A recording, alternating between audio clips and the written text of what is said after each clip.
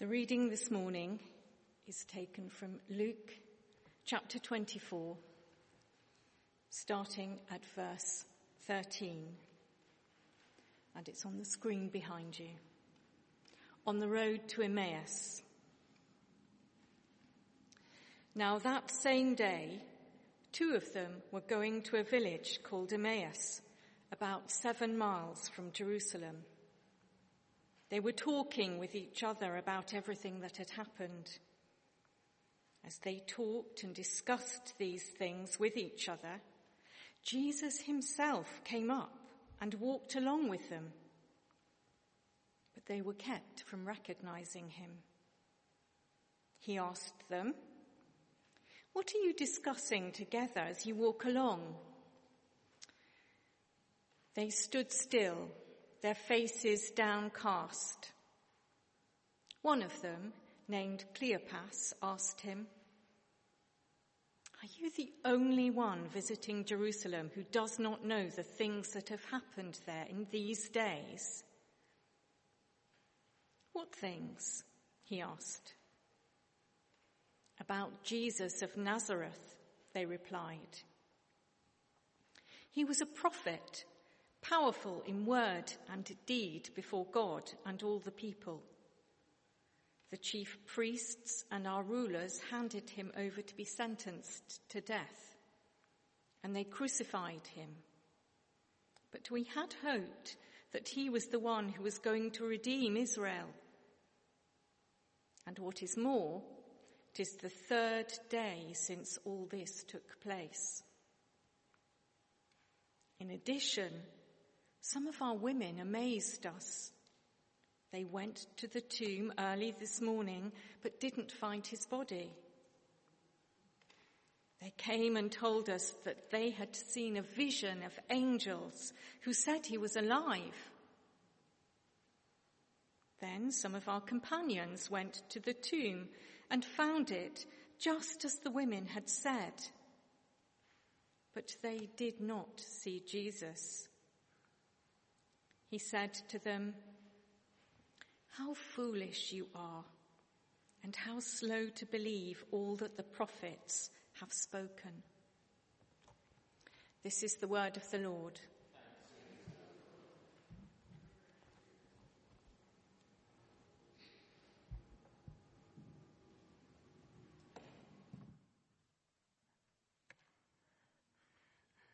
Thanks very much, Jan. What a wonderful story. How powerful. It reminded me of a number of years ago when I was coming home on the tube one evening, and a young woman sat down in front of me, and we were in one of those sort of double bank seats, and she sat down and she got out of her rucksack, she got a little envelope and opened it up and got a letter out and started to read it. And as I watched her read it, a tear formed in her eye and dripped down her nose and so on. And quite boldly, when I think about it in reflection, I said to her, "You seem upset. Is there something I can help you with?" And she started to pour out her story to me. She told me that she was from New Zealand, and she'd come to London to work and to have an exciting time, as many Antipodeans do, in London for a few years. And it hadn't worked out for her the way that she had hoped. She was deeply disappointed and desperately homesick. And I don't know what I could do. I didn't do anything. I just said, but she'd poured this story out to me. She was pouring her story out to a complete stranger.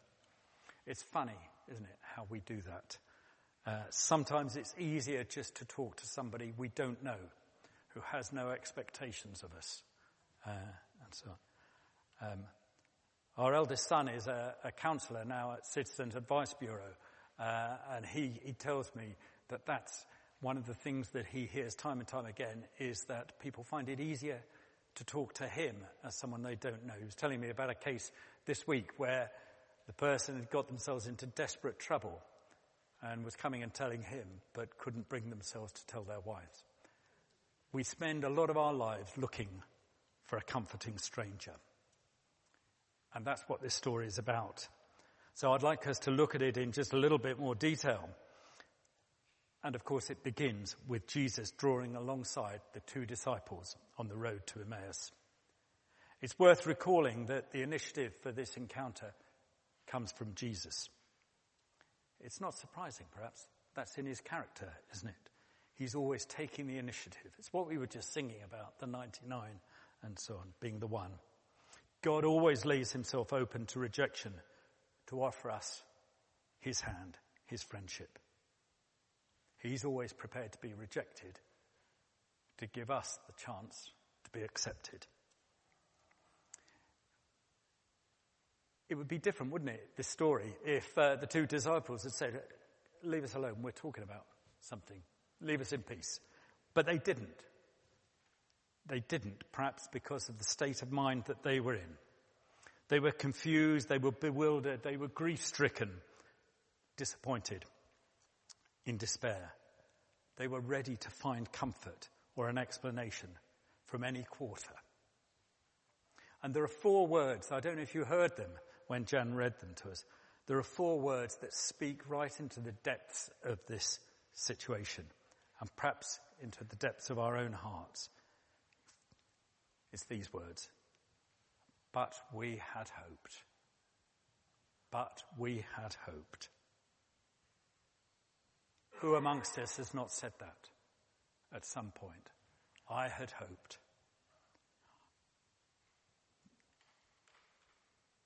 These two disciples, they had hoped that Jesus was going to be the one to redeem Israel. They were looking for that political Messiah, a Messiah who would deliver them from Roman rule. But their Messiah was dead, and so was their hope. In a matter of a few hours on that Friday afternoon, their hope was shattered. As I say, who here has never experienced such a thing? Who has never experienced their hopes being shattered? Some of us might have hoped that this relationship would be the one. This is my life partner. We've just seen that in our own family. It's so painful to see that hope shattered. Or maybe you've been in a marriage. You had hoped when you said till death us do part that was it. You'd hoped that meant a long life together. Maybe the marriage has broken apart. Or maybe, as I remember my mother saying so painfully when my father died just as he retired, we had hoped. We had so many hopes for our retirement. Or maybe it's about your job. Maybe you're in a job that is disappointing you, is stultifying you. I'd hoped that this would be different. I'd hoped that this would get me where I want to go. Or you've got the dreaded no thank you letter. I'd hoped this would be the one. Maybe it's in your family. Maybe your children are disappointing you. You had hoped for more. I was hearing about a family where one of the children has been suffering from addiction. I could hear the parents saying, we'd not hoped for that. So many situations where we say those words. Hopes can be like a light bulb, can't they? They're bright, they're promising, they light the path ahead of us. But they're so fragile. And something unexpected, something disastrous happens. And the light bulb shatters and we're left in darkness. And that's how it was for these two travelers on the road. Their hope had been shattered and how they needed comfort. And the stranger draws alongside them. Could he bring the comfort they need? Could he be their comforting stranger? Well, we've just heard what Jesus said to them. And he starts off by saying, how foolish you are, how slow of heart to believe. If they were looking for tea and sympathy and understanding, they were going to be disappointed once again. No, there was no there. I understand. Isn't it awful? What they got was a rebuke and an explanation of what the scriptures said about him. That was a strange kind of comforting stranger. But somehow it was exactly what they needed. And what an experience that must have been, to walk with Jesus and have him unfold the scriptures. I'd love to have heard it. Their own personal alpha course, led by Jesus.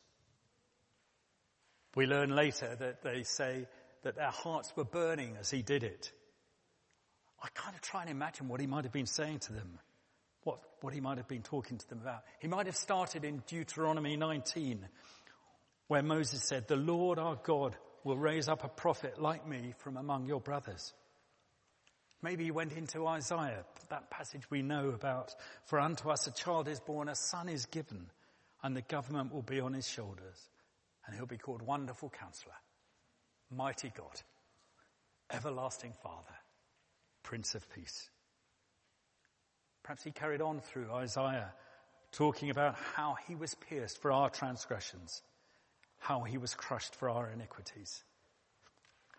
He may have ended up in Isaiah 53, saying, "Remember this, after the suffering of his soul, he will see the light of life and be satisfied." However he did it, he showed them how wonderful God's plans really were, and how through the whole of history, God had been working towards this moment when God rescued the whole of mankind by the death and resurrection of his only Son. He could have summarized it, as John was later to summarize it. Listen, God loves the world so much that he gave his only Son. No wonder their hearts burned, hearing this stuff in a completely new way. And that's what comfort really is, isn't it? It's not just fluffy sympathy, but it's something that puts strength back into you when you're falling. It's the comfort we read about in Psalm 23, when the psalmist writes, "I will fear no evil, for you are with me. Your rod and your staff comfort me."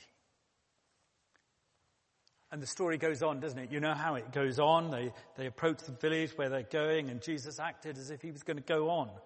And they urged him to stay with them, for it's nearly evening, the day's almost over. And so he went in to stay with them, and when he was at table with them, he took bread and gave thanks and broke it and began to give it to them.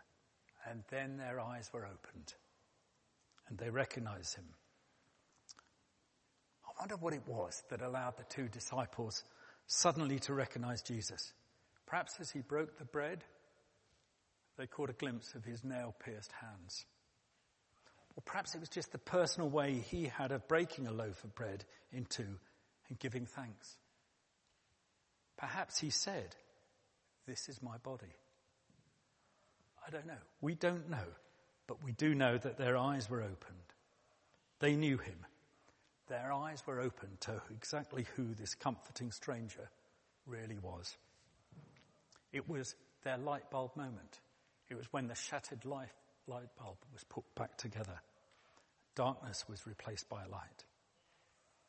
That moment of belief when you suddenly realize who Jesus is and that he's alive and that he's with you. It's the moment that enabled Peter, a year or so previously, to answer Jesus' question, "Who do you say I am?" with, "You are the Messiah." It's the moment that eventually allows Thomas to stop doubting and say, "My Lord and my God." Has God ever done that for you? Has he allowed you to get a glimpse of Jesus? To see who he really is? To be your comforting stranger, meeting you in the depth of your shattered hopes? I've been really, really privileged to see many people, actually I was going to say a number of people, but many people experience this amazing revelation that Jesus is alive, and watch their lives be completely changed. I've been privileged to do that because I've had the opportunity to lead Alpha courses here at that. And that's why I want to wholeheartedly endorse what Sam was saying earlier. Do invite people to the Alpha course. Not because you're feeling guilty or feeling pressured, but because you will see their hearts set on fire. And that's what's happening here. When they talk to each other as Jesus disappears from their sight and say, were not our hearts burning within us while he talked with us on the road and opened the scriptures to us? They're not describing a nice feeling. They're describing something almost unbelievable, that amazing sensation of coming into the presence of God. What they were talking about was how Jesus was able to use the scriptures to break through to the deepest part of their lives. I don't know, some of us here, many of us here will have had that type of experience where you can feel the presence of Jesus burning in your heart as you read the Bible or as you hear someone explaining it to you. I have. It's amazing. It's the bit that pulls it all together. It's the bit where the brokenness that comes out of shattered hopes is healed. It's the bit that lets you understand that no matter what, God's working out his wonderful plan. It's the bit where you suddenly personally recognize the risen Jesus, that he is truly God and that he's alive. It's the bit where you know that you have the best friend there is and that you are completely and totally loved. It's the bit that really brings you back to life. And for these two disciples, it was the bit that got them going again. And that's the final part of the passage, isn't it? It begins, they got up and returned at once to Jerusalem. It seems to me massively symbolic that the passage ends up with these two disciples turning right round and going back along the road they'd been travelling so recently. The road that they'd first travelled that was marked by defeat and shattered hopes. But the road was different now. It was full of possibilities. Hope was alive. They were on the same road, but this time with a different destination. They were on the same road, having a different conversation. They were on the same road, but actually it was in a completely different world. And why did the disciples get on the road back to Jerusalem? Quite simply, their hope had been restored. Their dreams had come true. Jesus was alive. And they went back to Jerusalem to tell people about it, to tell everyone this amazing good news. The people in desperate need had found the comfort they needed in that simple but amazing truth that Jesus was not dead. He was alive. And he still is. He is our ultimate hope. And because he lives, we too are alive and will live forever. The same God who raised Jesus from the dead can breathe new life into any hopeless situation we face today. And in some ways, I suppose, therefore, we're just like those two disciples. The very fact that we're here this morning means we're on the road. And just like those two disciples, we are discussing the events that happened in Jerusalem. So perhaps we too need to be joined by that comforting stranger on the road. You see, we may be on the road. I think, Val, when you were praying, you described it as the journey of life. We're on that journey, aren't we? We're on that road. And so's Jesus. But we may not be travelling together, or we may be travelling in silence. And yet Jesus draws alongside and talks with us. So it might be worth asking ourselves what road we are travelling on and how we're travelling it.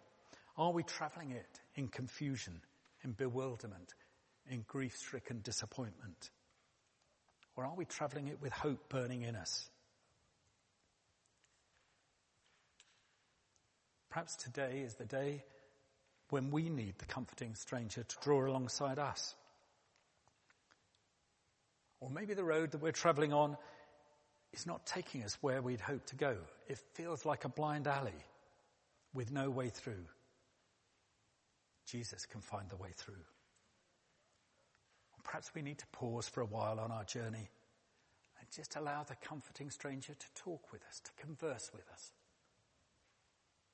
There are times when we seem to be travelling so fast that there's no time to listen to any companion, let alone Jesus.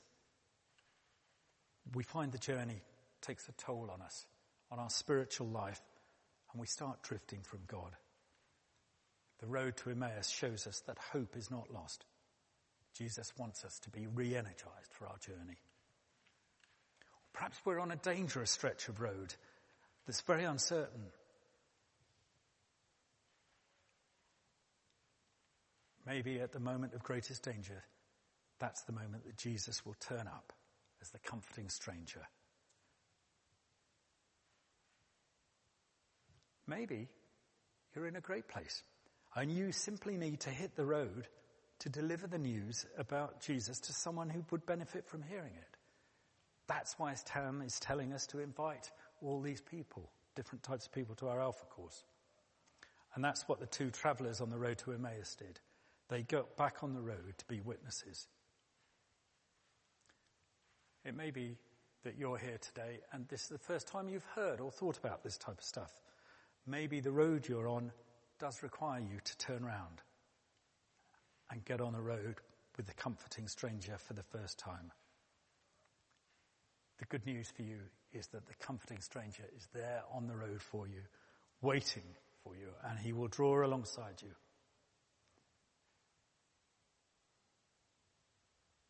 How do you get started? Well, it's so easy, isn't it? It's simply start a conversation with that comforting stranger who's travelling the road, waiting to converse with you. Share your heart. Tell him about your hopes that have been broken, your fears, your questions, your we had hopes, your why is it like this? The comforting stranger is a really, really good listener, and he can explain God's wonderful purposes and will reveal himself, because the comforting stranger is the risen Jesus, who can and will set our hearts on fire and get us going. So I'd like to conclude now simply by giving you an opportunity to do what I've just described, by creating a bit of space for each of us to have our own private conversation with the risen Lord Jesus, our comforting stranger, by asking him to restore our hope, to set our hearts on fire. I'm going to do this by asking Chris in a moment just to play a short video. And as it plays, just have that moment in your heart to talk with Jesus, to get rid of your I'd hoped, and to let him unfold his purposes for you, to reveal himself in his risen glory, and to make your heart burn within you. And as you do so, you might want to do it using a prayer that St. Paul used for the Roman Christians when he was praying for them to enjoy their own Emmaus Road experience.